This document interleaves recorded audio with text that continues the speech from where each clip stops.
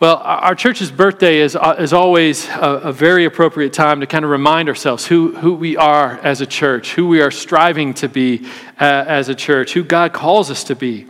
And so in that aim, we're going to kind of step out just this week out of the book of Hebrews, and we're going to look at just one single verse today from the book of Micah. Micah 6:8. Micah is one of the minor prophets near the end of the Old Testament, just right after the book of Jonah is where you'll find Micah. Now, in talking about who we are called to be as a church, like much of the Christian life this side of glory, there is an already and not yet aspect to it. Right? There's a real sense in which we already are a gospel-centered community on mission. That God saves us, and we are rooted in the gospel. We're saved by faith in the good news of Jesus, right? Faith in Christ saves us. We're drawn in together. God saves us not as isolated individuals, but He saves us into a family and local expressions of that family and local churches. And He equips us and calls us and commissions us to live on mission, right? There's a reality that we are already this side of glory, a gospel-centered community on mission. But there's also a reality that we have not yet fully arrived in that. We have much growth to strive for and to see happen in our lives as we work towards living out that reality of who we are. And so it's something that we're striving after. It's something that we're still growing in. And Micah 6:8 gives us a beautiful picture of who we are to be, of who we are to strive to be as God's church. It gives us a picture of a godly life, a picture of a gospel-centered life. And it points us ultimately to a picture of what it might look like for us to be a whole church gripped by the whole gospel. That's what we're going to see as we look at this verse, Micah chapter 6, verse 8. You might turn there in your Bibles and stand with me for the reading of God's word. Micah 6:8. Hear the word of the Lord. He has told you, O man, what is good. And what does the Lord require of you but to do justice and to love kindness and to walk humbly with your God? This is the word of the Lord.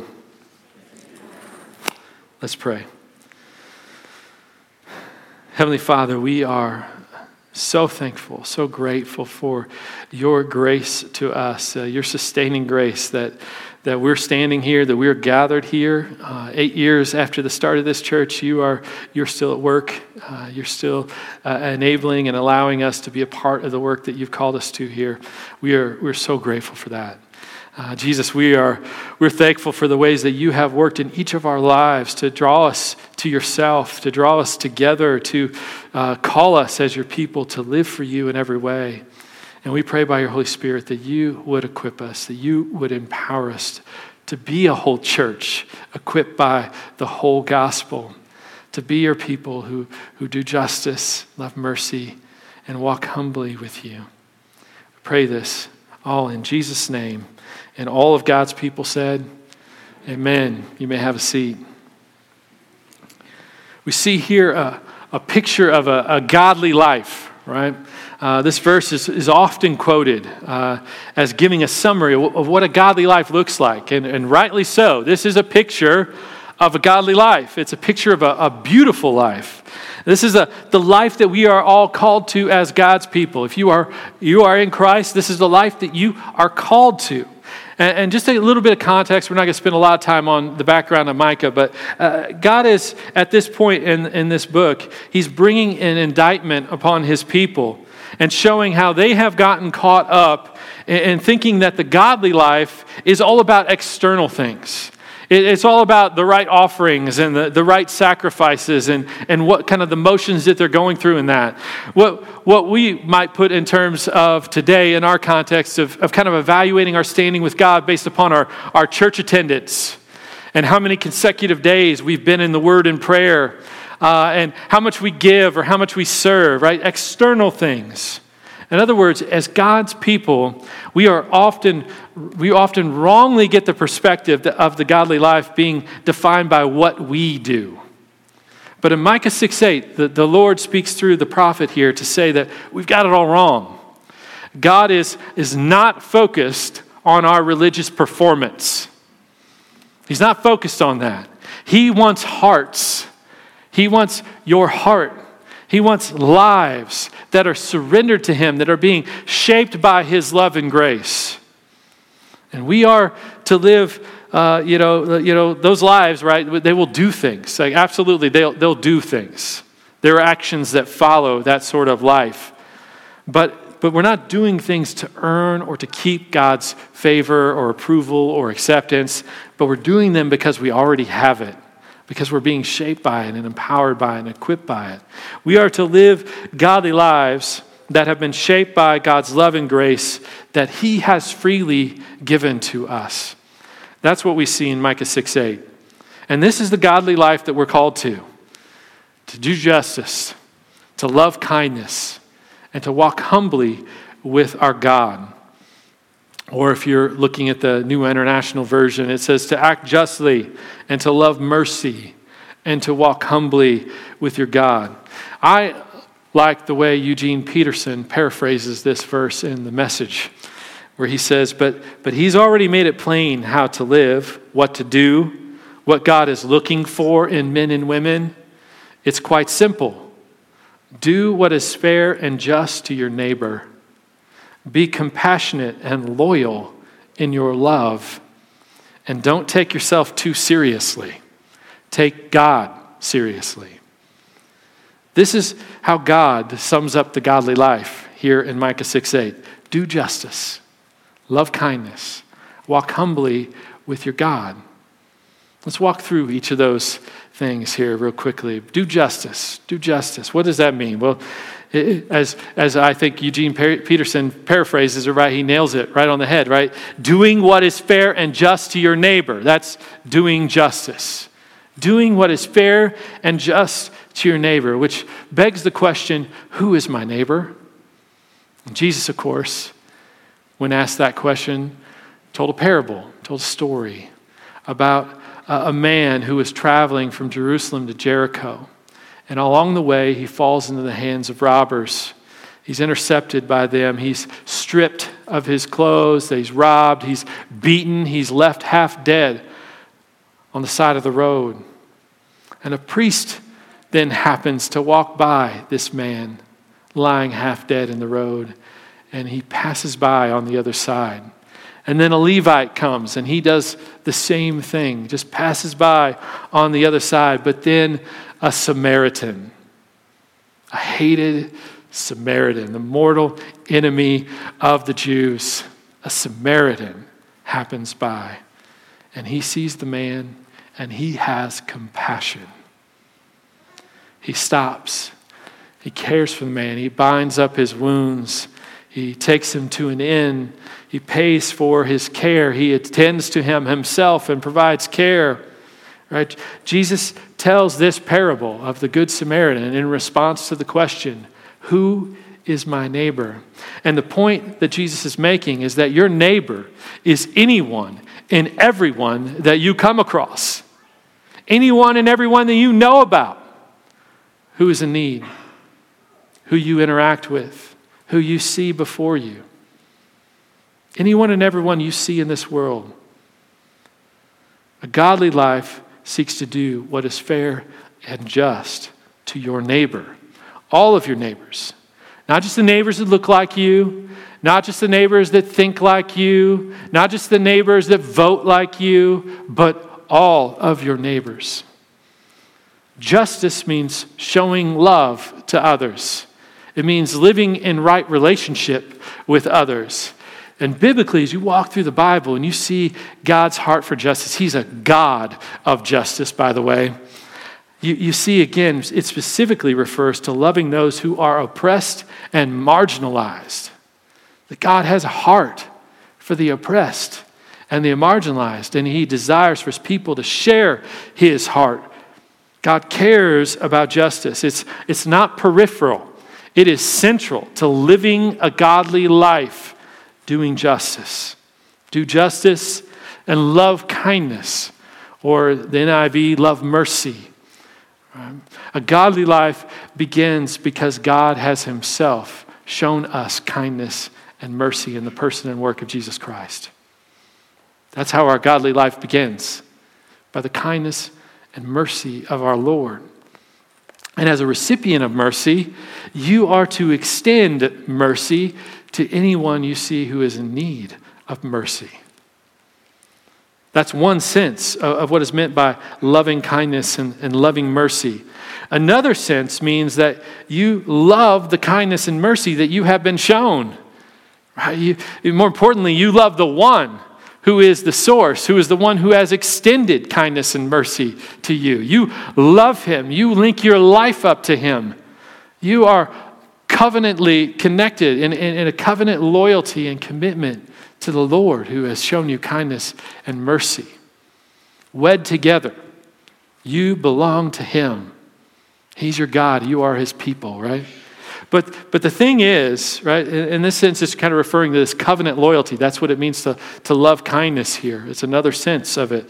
But the thing is that God does not simply show kindness and mercy to isolated individuals who live autonomously from one another. But rather, he extends kindness and mercy to a collective people.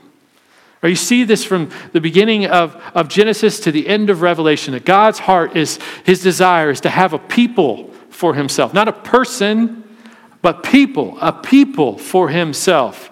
He will be their God. They will be his people. You see this again in 1 Peter 2:10, where it says, once you were not a people, but now you are God's people. Once you had not received mercy, but now you have received mercy. God extends his kindness and his mercy to us to make us his people, a collective people, his church universal that we live out in local expressions of local churches. Right? This is a hard thing for us because we live in such an individualistic society here in the Western world where we think of everything through the lens of me, myself, and I. And we quickly just kind of adopt that to our way of thinking of church. Like, I am free to pick and choose what I want to be a part of, what I don't want to be a part of, what that looks like, what it doesn't look like. But the scripture knows no understanding of that. No, it's a belonging to one another, a covenant loyalty to God and to the people of God. That what we do impacts the body of Christ. We are part of the body. We're not isolated individuals. We are all connected together, bound together by Christ, who is our head. We belong to one another. That's what this means. God puts us together as his people to care for one another, to belong to one another, to build one another up and spur one another on, as we read moments ago. We are to live in covenant loyalty with one another in the church, showing kindness and mercy to each other. And as the church, we are to collectively show kindness and mercy to people outside the body of Christ, in our city, in our community, who are in need of mercy, to care for their needs and to point them to the one who has shown us mercy. That's what it means to love kindness. Do justice, love kindness, and walk humbly with your God. Walking humbly is very clearly the opposite of walking proudly. It is not living for yourself. It is not living to do things your way. It's living wisely. That's what it means to walk humbly. It's to live wisely. And wise living submits itself to God's will, not to your own will. Right? It submits itself to God's will, to God's way of doing things. It's living for God and not for self. It's living with a focus on God and not focusing on yourself. It's saying his glory, not mine. His glory, not mine. It's living in utter dependence upon God for our every breath, for our every moment, for everything, giving thanks, giving praise, seeking to live for his glory. That's walking humbly with your God. And that is so significant because the inescapable reality that we are faced with as we read Micah 6:8 is that you and I, we cannot do justice, we cannot love kindness, and we cannot walk humbly with our God by our own strength and effort. by our own efforts, we will absolutely fail to do justice. We will fail. We turn on the TV, right? We see that we fail to do justice. We fail to love kindness. We fail to walk humbly with our God. On your own, you'll fail to live up to this godly life. But you see, that's not really the point of this snapshot. It's not meant to give you a goal to strive after on your own strength, by your own effort. Rather, it's meant to point you to Jesus, to point you to Christ, and to show you that this is also a picture of a gospel-centered life. The point of this verse is not do better, try harder, right? That's not the point at all of these things. Do better, try harder. We're meant to look at this verse, and as we are the rest of the Bible, all of the Bible, through the lens of Jesus Christ. And when we do that, what we see is that this is a picture of Jesus. Micah 6:8 is a picture of Christ, because only Jesus lived this godly life perfectly. Only Jesus perfectly does justice, right? Perfectly doing what is fair and just for his neighbor every time. Only Jesus perfectly loves kindness, showing mercy to those who are in need of mercy, and living in perfect covenant loyalty with God and others. Only Jesus perfectly walks humbly with God, submitting himself to the Father's will, doing perfectly all the Father commands, even willingly going to the cross in your place for your sins. He submits himself perfectly. But the glorious good news of the gospel is that Jesus did all of this perfectly in your place, for you. He did this for you. Micah 6:8 gives us a picture of Jesus, and it reminds us that Jesus did all of this in our place for us. He, Jesus, is the eternal Son of God who took on flesh and lived the life we never could. Doing justice, loving kindness, walking humbly with God perfectly in our place. And that he willingly exchanged that perfect life at the cross for our sin, for our failure to do justice, our failure to love kindness, our failure to walk humbly with our God. He took our failure upon himself and went there and died the death we deserved for that sin and failure. Jesus died and he was raised victorious over sin and death, that all who would trust in him, as it says in Romans 10, that anyone who would confess with their mouth and believe in their heart that he is Lord, that Jesus lived and died and was raised for you in your place to accomplish your rescue. Anyone who would confess with their mouth, believe in their heart, and trust in Christ, they would be saved. That as you trust in Christ, his perfect record of righteousness is credited to your account. That his doing justice, his loving kindness, his walking humbly with God is now yours by faith in him. And that by placing your faith and your trust in Jesus and his finished work, your life is united with Christ. You are in him and he is in you. You are indwelled by Christ through the person and work of the Holy Spirit. He lives in you. He dwells in you. And by the Spirit, you are being empowered and equipped more and more to do justice, to love kindness, and to walk humbly with your God. As you press into Christ by faith, he changes you. He transforms you.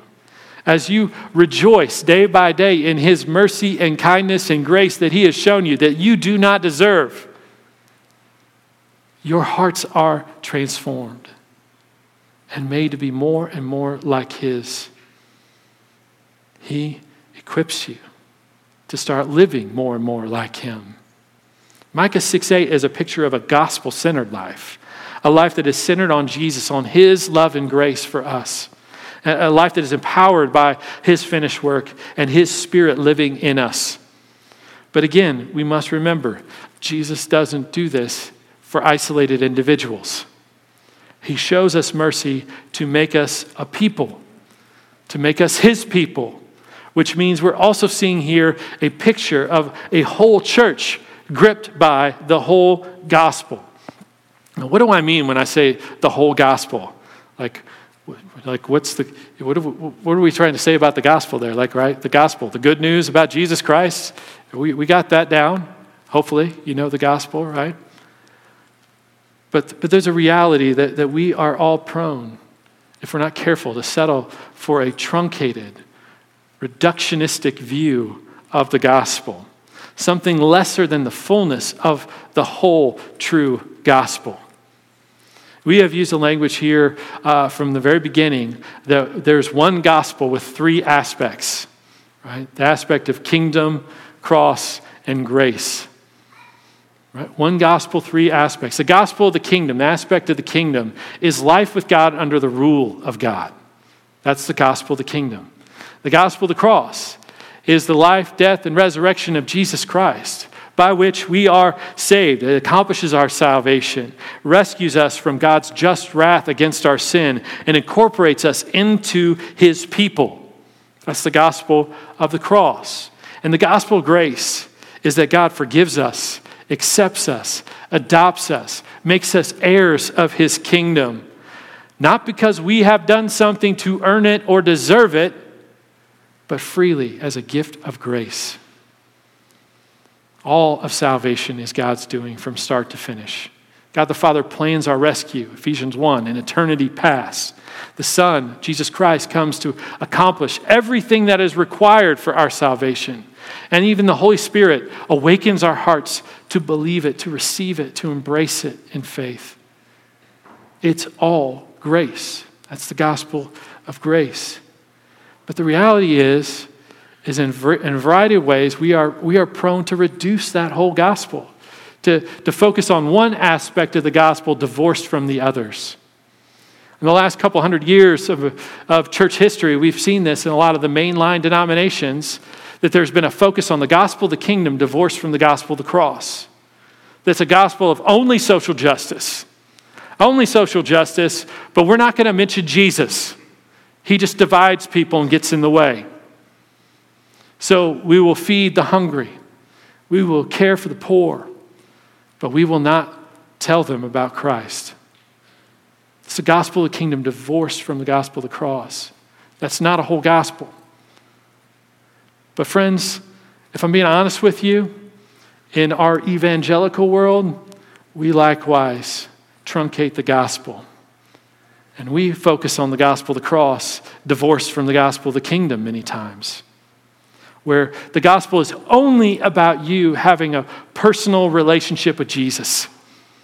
It's only about you, one-on-one with Jesus, being made right with him. But who cares about what's going on in the world around us? It's all going to burn anyway. Who cares about justice? Who cares about those in need? It's just about you and Jesus being right. That's a truncated gospel. It's a reductionistic gospel. That is not the whole gospel. You know, and Micah 6:8 is just another passage that shows us that we need a whole gospel. That the gospel is not just justice divorced from the cross of Christ, but the answer to that isn't, have nothing to do with justice and mercy and just say, hey, just preach the gospel. A whole gospel is concerned with all of it, because that's what it is. It's a whole gospel. God's heart is for all of it. Doing justice, loving kindness, walking humbly with your God. 19th century British preacher Charles Spurgeon, which, by the way, if you read through Spurgeon's sermons, I dare you, find one where he does not preach the cross of Christ. Find one where he does not proclaim Jesus. But he also says this: any church that does not exist to take the side of the poor, to denounce injustice, and to hold up righteousness is a church that has no right to exist. Read the Bible, friends. God cares about justice. He cares about those who are suffering from injustice. He cares about the oppressed and the marginalized. He is a God of justice, he reveals himself to be, and a God of mercy. And clearly, he cares about our personal relationship with him. He sends his very Son to come and restore and reconcile us to him in that right relationship, to deal with our sin and secure our rescue, making us members of his family, living in restored relationship with God. It's not either or with God. It's both and. That's the point I'm trying to make. It's a whole gospel, both and. And God's design and desire is for a whole church to be gripped by the whole gospel. Not isolated individuals, but whole communities. Imagine the impact, not of single people, solo individuals here and there, but of whole churches living out the whole gospel together. Their lives shaped by it together. Imagine the impact we could have as one of those churches in the city of Bloomington, in Monroe County. The impact that the Lord could have through us if we were a whole church gripped by the whole gospel. As the gospel would move us and equip us and empower us to do justice and to love kindness and to walk humbly with our God. Empower us and equip us to do justice, doing what is fair and just for all of our neighbors, which means that we must speak out and denounce all sorts of injustices, like racism in its individual and systemic forms, like abortion, like sex trafficking. It means that we would show mercy to those who are in need, caring for the poor and the marginalized. As we pool our resources together and we use the gifts that the Holy Spirit blesses us with as God's people, we use those gifts together to care for the needs of those around us, to minister to them, and to point them to the one who showed us mercy, Jesus Christ. Imagine the impact as the gospel moves us, equips us, and empowers us to love kindness, living in covenant loyalty with God and with one another. You know, our life in community together is part of God's design for proclaiming the gospel to others. It's part of God's design for communicating the gospel to the world, is the community of God living the gospel out. The late missiologist Leslie Newbigin wrote this. He said, "How is it possible that the gospel should be credible, that people should come to believe that the power which has the last word in human affairs is represented by a man hanging on a cross? I am suggesting that the only answer, the only hermeneutic of the gospel is a congregation of men and women who believe it and live by it." His point is that the church and the way that we love and serve and care and forgive one another proclaims the gospel, displays, gives a visible display of the gospel to the world around us in such a way that it grabs the attention of people around us. Like, how can those people forgive one another when they betray one another? You see, cancel culture has no place in the church, because when does Jesus cancel his bride? She's unfaithful to him constantly. You're unfaithful to him constantly. When does he call it quits with you? When does he say, "Oh, that's it, I'm done"? He doesn't. Perfect covenant loyalty. He shows his bride. Unwavering commitment. Unending grace. Friends, if you're unable to forgive someone that you're in conflict with, it's because you haven't been looking at the cross long enough. And you don't understand your own sin and what you have been given in the grace of Jesus Christ. Now, let me say this. Forgiveness and reconciliation are two different things. Reconciliation always requires repentance on both sides. But anyone in Christ should be able to forgive anyone else because of the forgiveness you've been shown by Jesus for your sin. And it's in the way that we would love and care and serve one another and forgive one another that we proclaim to the world around us the power of the gospel, the credibility of the gospel. When people see it and they take note, what is going on with those people? How do they put up with each other? But not just put up with each other, but they love each other. It's a powerful, powerful testimony that we can have together. Not only are we to passively share the gospel in our life together in the church, but we are to actively, intentionally share the message of Christ as we do justice and love kindness. We are to proclaim Jesus, open our mouths, and give a verbal witness of the source of the grace and the mercy and the hope that we have. We are to intentionally live to share the good news of Jesus with others. A missional life is what we're called to as God's people, that others might come to know his love and grace too, that they might know his kindness and mercy and join in with us. I saw this quote from Russell Moore that someone shared on my social media feed this week. It's a long quote, but I'm going to share it. I think it's important for us to hear. He says, Jesus will build his church with us or without us. But if we are going to be faithful to him, we must share his mission.